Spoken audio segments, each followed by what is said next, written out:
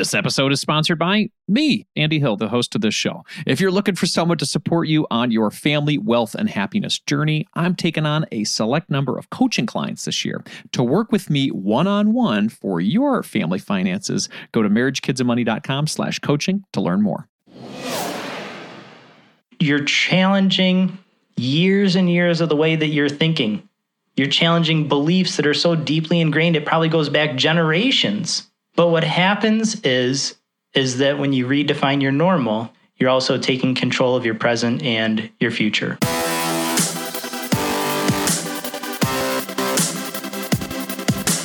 This show is dedicated to helping you strengthen your family tree and live financially free. Welcome to the Marriage, Kids, and Money podcast, everybody. This is Andy Hill, and today we're talking about how to create a $1 million investment portfolio by 40 years old. This type of investment level would allow most folks to enjoy a comfortable and relaxed retirement and maybe even retire earlier than a traditional age. So how do we get to this level of wealth? What are the smart investment strategies to take and which ones should we avoid? To get some insight on these $1 million questions, I'm going to ask someone who has achieved a $1 million investment portfolio before his 40th birthday and learn how they've done it. Brian Weitzel is my guest today. Brian is a high school teacher, a fellow Metro Detroiter, and the host of the Ride Your Money Wave podcast. By age 35, Brian had a net worth of $1 million, a successful photography business, rental properties, and a padded nest egg, all while continuing to teach high school. Brian's millionaire success story has been featured in popular blogs like ESI Money and even Business Insider. When Brian isn't side hustling to millionaire success, he loves spending time with his wife, rock climbing, and skiing. Welcome to the show, Brian. Hey, thanks so much. Everybody, I wanted to let you know, normally I do these things on Skype or online, so I'm seeing somebody through a computer. But today, since Brian is a fellow Metro Detroiter, I called him up probably 4 hours before this interview, or emailed him and said, hey, why don't you just come over? And lucky enough, he was able to be here. So, Brian, let's talk about this story of yours. You know, when you started, you weren't always a millionaire high school teacher, right? When did you first become passionate about money? Yeah, far from it. I think I became interested in money out of necessity. My first teaching job was for a private school in Ann Arbor, and I was making either $28,000 or $29,000. And for anyone who's unfamiliar, Ann Arbor, Michigan is a pretty high cost of living city. So here I was making not much money, living in an expensive city, and I just said, I do not want this to be my reality. And so it was really at that point in my life that I made a conscious decision to take my sacrifices up front and to really live unlike my peers and to start trying to make more money and sacrifice where I could so that I could get out of this tight budget as soon as I possibly can. So it was at that point that I really started picking up any sort of side income that I could. And I saw that made a little bit of a difference, and I was able to save and invest it. And we're talking about tutoring, we're talking about guitar lessons, we're talking about being a host at a bar for a month or two before they let me go, and anything to just scrape it together. And then as time went on, and I realized that when you're your own boss, that's when you can start to be more in control of your money, because the more value you add to a marketplace, the more you can charge. And it slowly started to shape the way that I thought. And then it was off to the races. So I kind of giggled when you were giving that very generous introduction to me. I'm like, that sounds really cool and really interesting. But the reality of it was much longer and much less of a linear path. But hey, that's why we're here. To learn that path. So some of those side hustles you just said, guitar lessons, hosting at events. Where did you get the passion to try to continue to look outside of your day job? Was it just the fact that you weren't making enough to want more out of life? I think it's two places. One is I was very fortunate in the fact that I had an older brother who was interested in money and the stock market. And I also had parents who, I don't want to say grew up poor, but they grew up needing to watch their pennies. And they shared their story with me. And my brother, who was older, kind of guided my hand a little bit. And so I started saving and investing, not knowing what I was doing, but knowing that it was important at the age of 15. And that habit stayed on my radar screen my entire life. So whereas others, I think, were looking to, buy that lease car or go on that vacation, I didn't know how it worked, but I knew that this was important and this is something that I should do. And then to more, I think, directly answer your question, the second part was simply that the passion came from necessity. Like I refused, after all the hard work of going through college and double majoring, to be poor. I was like, this sucks. I did not think that this was what it was going to be like. And, I remember one time, and I've told this story before, but I treated myself to a $6 Hungry Howie's like medium pizza. And it had 6 slices. I was going to divide it up. I was going to get 3 meals out of it. I was trying to be responsible. And I was so hungry that I ate the whole thing. And it almost brought me to tears because of the guilt. And I just said, man, life shouldn't be this tight.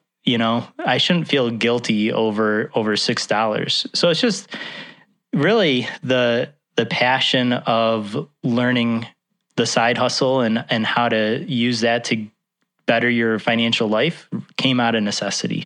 And it became freeing for you, right? I mean, you started to build some wealth, or at least bring in more income so you didn't feel so tight. So talk about what you did with that extra income to build your wealth. You said you started investing at 15. Did the side hustle income go into that investment pot, and what were you investing in? Yeah, so in the beginning, and we'll kind of talk when I talk about the side income, that was when I graduated college. I got my teaching job. I had a few little jobs here and there. And really, back in the day, the maximum you can contribute to a Roth IRA was between $2,000 and $3,000, depending on the year. So that was my goal. It was, I want to put away $2,000, $3,000 into my Roth IRA because that's the responsible thing to do.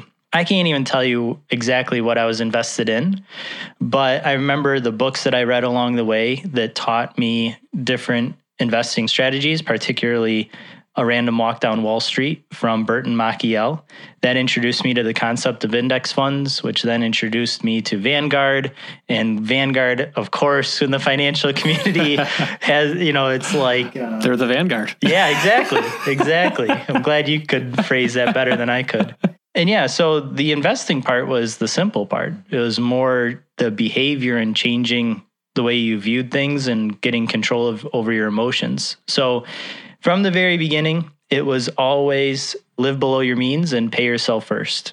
And so I started to make a little bit extra money, a couple grand a year, but I continued to live on less than 29 grand. And then I got a public school teaching job, which I thought I hit the lottery because I started at 35 grand. And lo and behold, I still lived on less than 29. And as the side hustles grew, and particularly once I launched my own photography business, and once that started to equal the same amount of money that I was making in my full-time job, that's when I knew I was onto something. That's when I knew that my decisions could really be leveraged. And if I could live on less than one income, I could save and invest, all of that and really expedite my investments. Yeah, I like that a lot. 2 things that you brought up there. You said something along the lines of investing was the simple part. And for a lot of people, that's the most confusing part. So how did you simplify it just to make it, I guess, super easy and automatic? I did 2 things. I fired my financial advisor, which doesn't sound like you're simplifying it. That was so scary. That took me 4 years to do. And once I fired him, then money became 100% accountable. And I realized that if I want my own retirement, I'm going to have to create it. No one cares about your money as much as you do. So you have to learn about it. You have to learn the difference between Roth IRA, traditional, 401k, 403b, annuities, all that stuff. And you don't need a PhD in this stuff. You just need the basics. And then from there, I read a few books. I read The Automatic Millionaire. I read A Random Walk Down Wall Street. I see it up there. Yep. And really what it came from was on my lunch break, I hated reading. And on my lunch break, I said, okay, now that I fired my financial advisor and I'm in charge, I have to start understanding this stuff. So my goal was one article on Yahoo Finance a week. And when I came across a word I didn't understand, I had to then research it. And then once you started to realize the progress where, I know what that terminology means. I know what that market is or whatever they're referring to. Then it became 2 articles, then 3, then it was 1 a day. Then it was like 4 or 5 a day, and then it just becomes a habit. Yeah.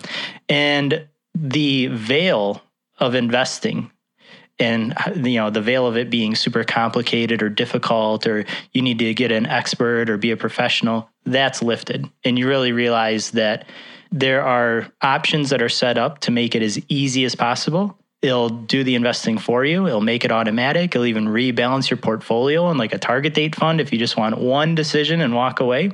You just focus on your habits, your emotions, your relationship with money, and make it automatic, and you'll wake up happy one day. Talk about some of those habits that can make it automatic and why that's important. Your first decision is your most important decision. And that is true in so many aspects in life, right? So your first decision for you, where you went to college, very important because that's where you met your wife. And now that led to kids and, think of the journey that you're on. Imagine how sad and different and horrible life would be without her, right? Oh, absolutely. You and me both. I'd be nowhere.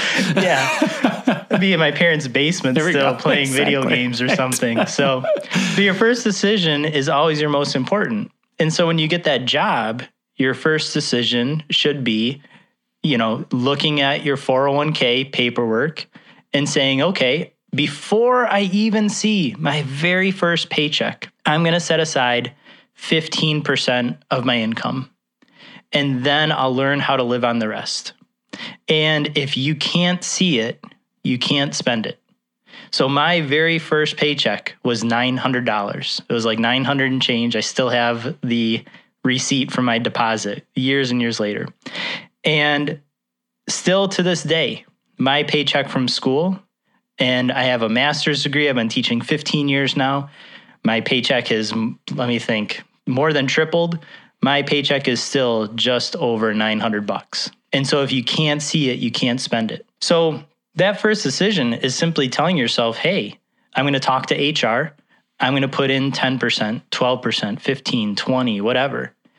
And then you just, allow it to happen. Yeah. And then as your income goes up, you adjust by keeping your standard of living the same, and you adjust that contribution rate until it's maxed out. Then you find the next bucket to max out, and on, you replicate it. And it's not going to happen overnight for anyone who is listening.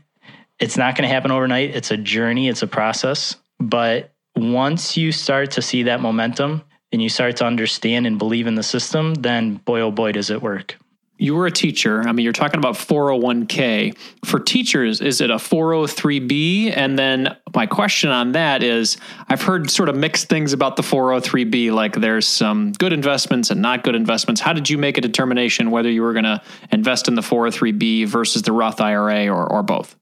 As far as I know, the 403b is the exact same legal structure as a 401k. So tax-free going in, tax coming out, 59.5%. 10%, early withdrawal, all that stuff. The only difference is, I think to answer your question, is who the provider is and what funds are available. And so I'm very fortunate in the fact that they give us like 5 different providers, one of which is Vanguard, another is Fidelity. Yeah, I think a lot of times, I don't want to say a lot of times because I don't know, but what I've heard is that sometimes they don't get the best options or providers, and that can have a major impact because you're either paying very high expense ratios or not having access to funds that really provide you the diversification you need, like index funds that can help you get where you want to go. Absolutely. I just sat down with my wife's portfolio the other day and looked at it, and she was invested, and this wasn't her choice. This was, the advisor at her work, in random funds with high percentage maintenance fees. And I just said, oh, no, we're taking this over, and streamlined it and largely went index. And it was it wasn't how I would have invested. So yeah, you got to be careful in regards and do your homework in regards to what your investing options are. Yeah. As you started to grow these accounts and started to see the numbers tick up from, 4 figures to 5 figures to 6 figures, was there ever any feeling or call that you maybe wanted to try some other types of investments, single stocks or options or anything like that seemed more sexy or interesting to you during the path? Or did you stick with index funds throughout the whole process? My core is in index funds. They're boring. You're not going to turn any heads at a cocktail party. It's like you're going to be over in the corner with about 6 other people that got this really hot stock. It's called VTI, right? Yeah. So the core of my investments are in index funds. I'm very fortunate in the fact that I have multiple streams of income and I also have a pension waiting for me. And that pension I kind of treat like a bond. And so I can go heavier in equities and in stocks in my, I almost said youth, but I'm kind of graduating from that now. Hey, dude, I'm 38 too. We're young. Okay, yeah, we still look good. Can do some push-ups. That's right. But so I take a little bit more risk, I would say, than a professional would maybe recommend. But that's because I also have, this huge annuity, or I should say pension, kind of waiting for me. But having said that, I do invest in individual stocks that are largely buy and hold. And I kind of follow Warren Buffett's advice of everyone should have a punch card with 20 numbers on it. And every time you invest, you punch one off. And that's all you get for your entire life. So it's basically like choose your stocks carefully. And so the times that I've gotten burned, the times I've gotten excited, the times that I've followed a tip were all when I was in a heightened emotional state and felt this fear of missing out, or read a headline and said, oh yeah, that totally makes sense. And, you only have to do that about 4 times before you go, wait a second, I've been here before. I didn't like the end of this. They were trying to sell readers, right? Yeah, exactly. So yeah, just slow and boring is really a good way to go. We'll be back to the show after a word from our sponsor. Are you looking for someone to walk alongside you on your journey to family financial independence? Well, I would love to help you achieve your goals and help your family thrive. I work with couples, individuals, and families all around the U.S. via video chat and can assist in the following areas: becoming debt-free, growing your net worth, crafting and sticking to your budget, reviewing Coast Fire plans, developing strategies to build generational wealth for your kids, and designing your future work optional lifestyle. Doesn't that sound nice? If you're interested in working with me one-on-one, you can book a time with me by visiting marriagekidsandmoney.com/coaching. I would love to help you strengthen your family tree and live financially free. Visit marriagekidsandmoney.com/coaching to learn more, or you can click the link in our show description. If you're looking to improve your financial situation, it helps when you're able to cut out unnecessary costs. Cell phone services are a necessity for sure, but we don't need to be overpaying for them, right? That's why I like Tello Mobile, a phone service worth talking about. We've been fully on board as a family with Tello for over 2 years now, and we are so happy that we made the switch. For us, the reception and data service is better than Verizon, and our costs were nearly cut in half. Tello runs on the T-Mobile network, and it's wowing new customers like us with their rock-bottom prices and stellar service. With over 10,000 reviews, Tello is rated as excellent on Trustpilot, and this is quite rare in the wireless world. Nicole and I went for the unlimited data, minutes, and texting plan for only $25 per month each. Isn't that crazy? You heard that right. $25 is their most expensive plan, actually. And Tello is running a special offer for MKM listeners right now. Check out Tello today at marriagekidsandmoney.com/Tello. That's marriagekidsandmoney.com/Tello, and use the code MKM20 to get 20% off on your first month of service for any Tello plan above that $10 per month mark. Again, use MKM20 to get 20% off at marriagekidsandmoney.com/Tello, and you'll be supporting this show. Hurry up. The code is valid until April 19th, 2024. MarriageKidsAndMoney.com/Tella. Let's jump back into the show. I understand that outside of stocks and your pension, that real estate was a part of your portfolio, or is a part of your portfolio as well. Can you tell us about that? Yeah. So the name of my podcast, which is called Ride Your Money Wave, it really came from this aha moment where I realized that my passive income from real estate, which was about $1,500 a month at the time, would actually cover my mortgage and my living expenses. My mortgage was $1,100 at the time. And I said, oh my God, that's it. I'm like riding this money wave. This is awesome. I don't even have to do any work. And I fell into it. I didn't go out looking to become a landlord. I was driving 105 miles each way to work when I got that public school job. And I just said, you know what? It's in a down market. I got that job in 2006. And so I just rented it. I rented out the house. And then we had a pay freeze for 5 years, which wasn't fun, clearly. And I just said, well, if I can't bank on getting more money from work, being a teacher, then I'm going to have to make my own money. And so I bought a second piece of real estate specifically for renting it out.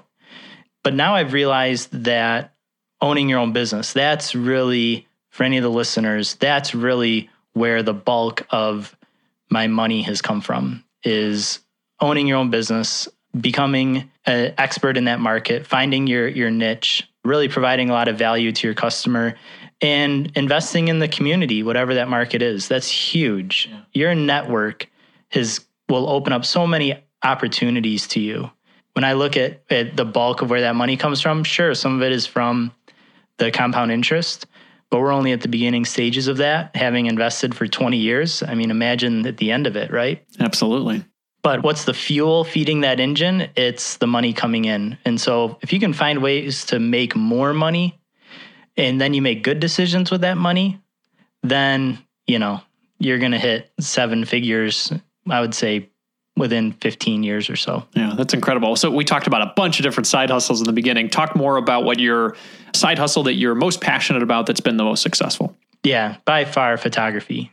I mean, now when I meet people, I say I'm a photographer first before a teacher, because I probably spend more time doing that. It's every weekend. It just consumes my life in a great way because I meet amazing people. I'm present for beautiful moments, weddings, proposals. And the interesting thing is that when you become better at it and you understand what the client is looking for more, and the more problems of theirs that you can solve and the more value you can add, they will pay you handsomely for it. I get a little embarrassed talking numbers. It's weird, but I shouldn't. So I'll just put it out there. But, I probably average between $4,000 and $6,000 or $7,000 a wedding. And then you're shooting proposals and maternity and, all these other things that once you get invited into someone's life, they just want to keep you there. And it's great. Well, you must do great work. And we've paid that much for a photographer in the past, too, for really important moments in our lives. And man, are they priceless. They really are. You're capturing moments that are so important. And all the back end work to, prepare the photos and everything like that and deliver them is a lot of work, too, right? Yeah, absolutely. Yeah. So it's a lot put in there. Well, let's talk about this wealth building and getting to a spot. I guess, what is your end goal? What is the overall goal of yours? Obviously, we talked in the beginning about your parents helped you to understand frugality is important. It can help you. Your brother helped you to understand that taking advantage of the stock market is going to get you where you want to go, in the end. But what are you feeling right now as a 38-year-old with this wealth that's been built? I guess, what is the end game? What's the ultimate goal for you? If you were to ask me in February, I would have said probably an early retirement. Yeah. My eye is set on the age of 49. Yeah. House will be paid off. I have a brokerage account that will gap me until I can access the true retirement funds, and just kind of start a second career, helping people understand finances, maybe finally sit down and write that book that I feel is in my head. But now, having sat at home for several months, I want to work up until the day I die. Wow. What a realization that COVID has given you. It's just the structure, right? Sure. Like I need that structure. Yeah. You like working. Yeah. That's a good thing. Yeah. Work it provides purpose, for me at least. And so now I think it's interesting because you're asking me in the middle of kind of a mental transition. Yeah. I cross that barrier. I look at numbers and I say, no matter what, you're going to make it. I mean, even at like a 6% return, I think I'm going to end up with over 4 million, and then a 3% drawdown, $120,000 a year. It's like, more than you'd ever need based on your current living situation. Yeah. So it's a great problem to have, because now the question is, how can I help the most amount of people, or how can I spend this money according to my values? I never want money to change who I am or the relationships that I have. I give my mom a lot of credit. She is a very simple person. Her favorite thing is to sit on a 12-foot aluminum fishing boat and drown like $4 worth of worms. And she always said that she never wanted to have so much where she like never wanted again. Sure. And I'm blundering that a little bit. Nice. I see what you and her mean, though. I mean, you get to a point where more doesn't provide more happiness. Yeah. And it sounds like you've found that a certain level of annual expenses in your life makes you satisfied, and a certain amount of work makes you satisfied. I guess as you're looking at all of the things that you do, is there anything that you're doing right now that more wealth would allow you not to do? Or do you love all the work you're doing currently? I think it's a catch-22. If I had more wealth, I'd probably have a house on a lake somewhere, because water is very relaxing to me and I have a hard time relaxing. Yeah, and you can get that $4 can of worms there. Yeah, there you go. Right at the end of my dock. Who needs a boat? That's right. But at the same time, if you don't have people to share that with, then it's really not enjoyable. Sure. Relationships, I think, use that money to enhance relationships in your life. And what you realize is you don't really need a lot of money, or really any money, to have a great relationship. But taking care of the people that you love, certainly, if you have a little bit extra money and you can help them out, I think that's going to be coming down the road. That's cool. That's very cool. And I understand that, you're married. And so how does your wife fit into this plan? It sounds like you guys share similar financial values, obviously. Yeah, very much. I am so fortunate. I married my high school sweetheart. That's great. And so she was with me when I had 2 nickels to rub together, and we were both broke. And so having come from, starting at zero to then build this, it's great because it really hasn't changed her as a person. We actually just this week hired our first house cleaner, and she feels guilty about it. And I'm like, listen, you're working till 11 o'clock at night during these crazy times. Let's just outsource it. My business. And so it's funny, we can definitely afford it, sure, but she's having a really hard time. It's getting yourself used to it, right? Yeah, I think it's a good sign because she values $1 too. So she kind of just lets me run loose. She knows I'm a numbers person. She's like, whatever. Go look at your portfolio. But we always stay grounded in our relationship and count our blessings. Yeah. So, do you think having lived through the Great Recession here in Detroit, we're similar age, had any effect on your interest in saving more? For me personally, probably not, simply because I was a saver before that. Mm-hmm. But when you see that tide go out and you see how many people get wiped out with it, I think you start to revise what a comfortable amount of emergency funds is for you. So most people, I remember back in the day, 2006, 2007, 3 to 6 months emergency funds. And now I measure it in years. Sure. It's no, I want at least 1 year, minimum 1 year. And then if, hopefully kind of 2. And now with a global pandemic, that even maybe makes you want to change things a bit. Yeah, I mean, saving didn't used to be sexy. Yeah. But boy, oh boy, I think a lot of people's ears are starting to perk up a little bit more when they realize that saving isn't necessarily a bad thing, or it isn't frugality. In fact, it's quite freeing because you have a lot more options once you have that money in a bank that you can then, like you're doing, you can change your career path. You can grab a hold of your life. You can say, I want to dedicate 3 years to building this podcast empire and helping people along the way. I mean, that's awesome. Yeah, it's been fun. And that you're right. I mean, having the money in the bank gave me the confidence to say, you know what, go for it. You can. And if you mess up, that's okay. You got a long runway to figure it out, and you got a great spouse that's supporting you. So absolutely.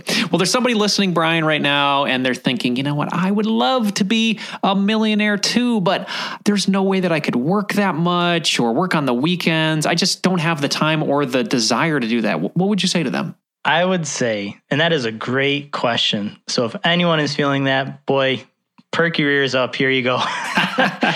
I would say to them, the most powerful single lesson you can learn is the opportunity cost of money. And that will shape the way that you view your purchases.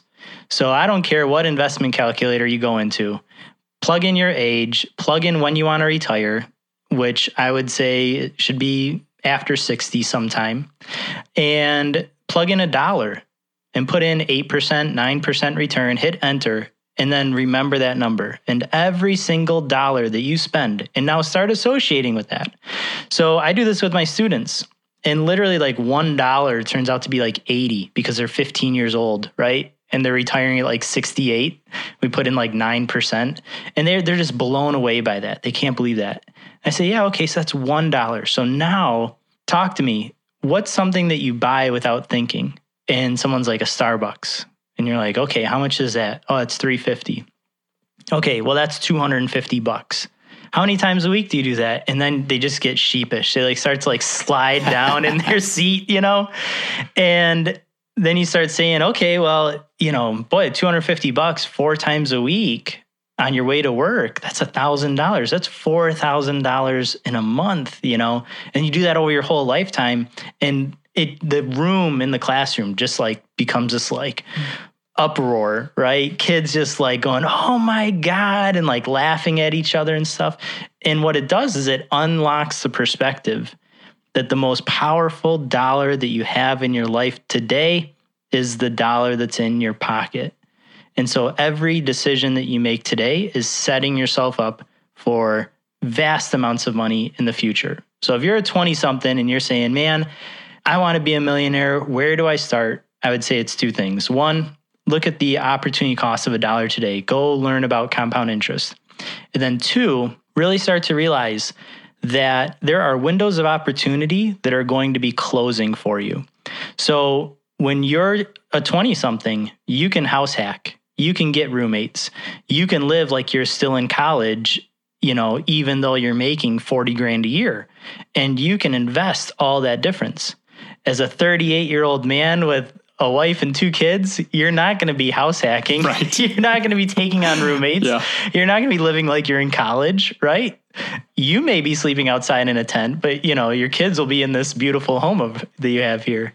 So you got to realize that there's windows of opportunities in your life that are going to be closing because as life goes on, more responsibilities present themselves. Once you buy a house, once you have kids, once you're taking care of an elderly parent, you know, life happens. And so the least amount of financial pain and the most important decisions that you can make in your financial journey actually happen in your teens and your 20s. And I was very, very fortunate to have a brother who introduced me to this stuff, to have parents I could bounce questions off of. But then also I had the kind of the curiosity to go find those answers on my own. And I also didn't have much else going on. So I said, well, let me do this. And fast forward, and here we are. Let's talk to the person who's not in their teens and not in their 20s. Maybe they're 38, maybe they're in their 40s, because we've got a broad span that listens to the show, and they haven't invested a lot very much at all. And they're hearing this and saying, wow, I could have done this, but I haven't. What advice would you give them today to get on this path?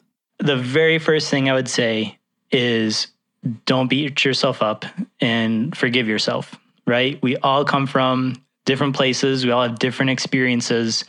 And wallowing in the mistakes that you made is not going to change your future. In fact, it's going to pull you back and keep you in the past. So the very first thing you need to do is forgive yourself for the information that you didn't know, that you didn't have, and move on. And then the second thing I would say is really start to develop a good relationship with money. Most people are so afraid of this.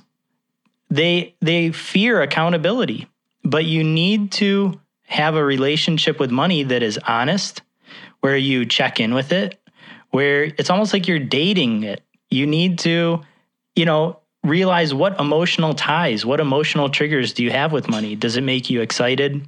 Does it make you anxious? There are money personalities out there, and you need to do some research on which personality you are so that you can build a better relationship and control over your money. And that can take some work.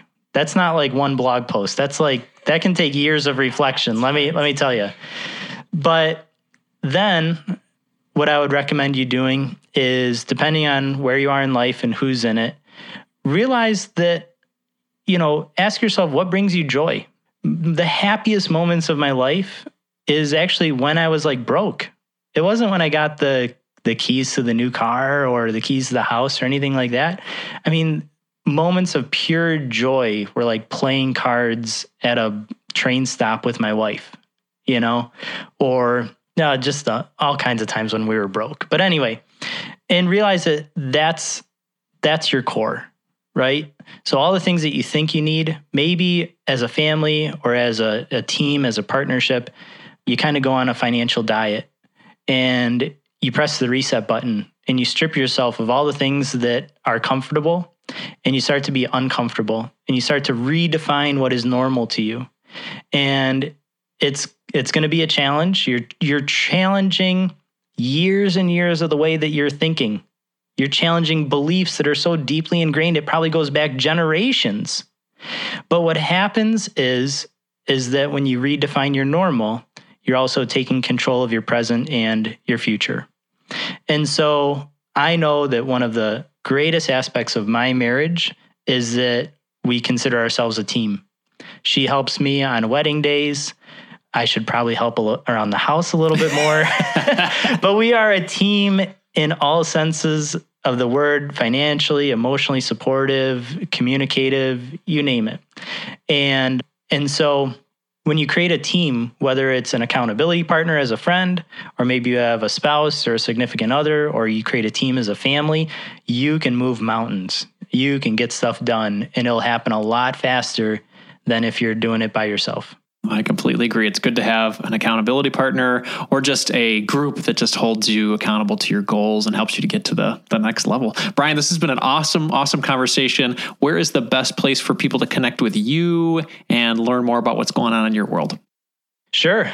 Well, this is giving me a kick in the butt to get back and start talking about money again, because once quarantine lifted, I have been doing nothing but photography. But I'm happy to answer any questions and help anyone who needs it. And I would say the best place to reach me is by email, and that is rideyourmoneywave@gmail.com. This is the simple path to wealth, my friends. What a great chat. Here are my top 3 takeaways from my conversation with Brian Weitzel. Number 1, keep it simple. I didn't hear a lot of fancy individual stock picking tricks or Bitcoin insider tips or options trading from Brian's story. I heard someone who invested early, diversified with index funds, consistently contributed, and had patience. This is how to keep it simple, and effective. Number 2, realize wealth building takes time. You might hear a story like this and say, well, I want to have $1 million portfolio now. Like Veruca Salt moment, right? Well, this wealth building stew took about 15 to 20 years to prepare. So he didn't get it overnight. You got to be patient. You need to follow the steps, and you will get there too. Number 3, behold the power of compound interest. I loved when Brian discussed teaching his students about opportunity cost and compound interest. He encouraged them to realize what money invested today could do for them in the future. If you want to have an incredibly relaxing and enjoyable retirement, you need to plant those seeds today. As a quick reminder, everybody, this show is for entertainment purposes only. Be sure to seek out a professional for your specific financial situation. A big thanks to Dan Tabbitt for editing today's show and for Alec Collins for editing our YouTube videos. You can check those out at youtube.com/Marriage, Kids, and Money. And before we go for the day, everybody, I'd like to ask you a quick favor. I'd like to ask you to join me in something really fun that we do each holiday season, and it's called Big Tip Tuesday. So we've done this for the past couple of years. It's a tradition on this show and with our family where we go out and we give big tips to people who are working hard in the service industry. Now, I know this year is very different with COVID than it is in past years, but you're still interacting with people in the service industry, whether it's going to the store to get your groceries, getting takeout food, or eating at a restaurant outdoors.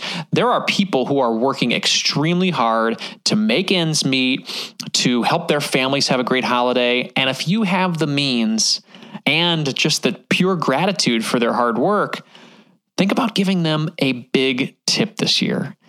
Now, you decide what big means or generous. You guys make that determination. Nicole and I, we've done $100 tips to waiters or servers, or I gave a group of $20 bills. I think it was about $100 to the janitors in my office last year. It's just those moments where you're like, thank you. You're doing really important work and you're working hard, and I want to recognize that. And if you have the means, this can be a really great way to express that gratitude during this holiday season. So if you want to do this, if you want to join us, please email me at andy@marriagekidsandmoney.com and tell me how much you gave, who you gave it to, and how you gave. Now, I won't share this information on the podcast because I know how personal giving can be, but I would love to track how much as a community that we were able to give. Last year, we gave around $820 of recorded big tip giving, and I would love to exceed that and maybe exceed $1,000 this holiday season. So will you join me? Will you consider giving a big tip to someone who's working hard in the service industry, especially during these really difficult times? That would be a lot of fun. So let's bring some joy. Let's bring some gratitude. Let's bring some happiness to our neighbors who are working hard in our communities. Thanks for considering it, my friends. In the spirit of growth and inspiration, I'm going to end the show with a quote today from Helen Keller. I long to accomplish a great and noble task, but it is my chief duty to accomplish small tasks as if they were great and noble. Decide your next right thing and take some action, my friends. Carpe diem.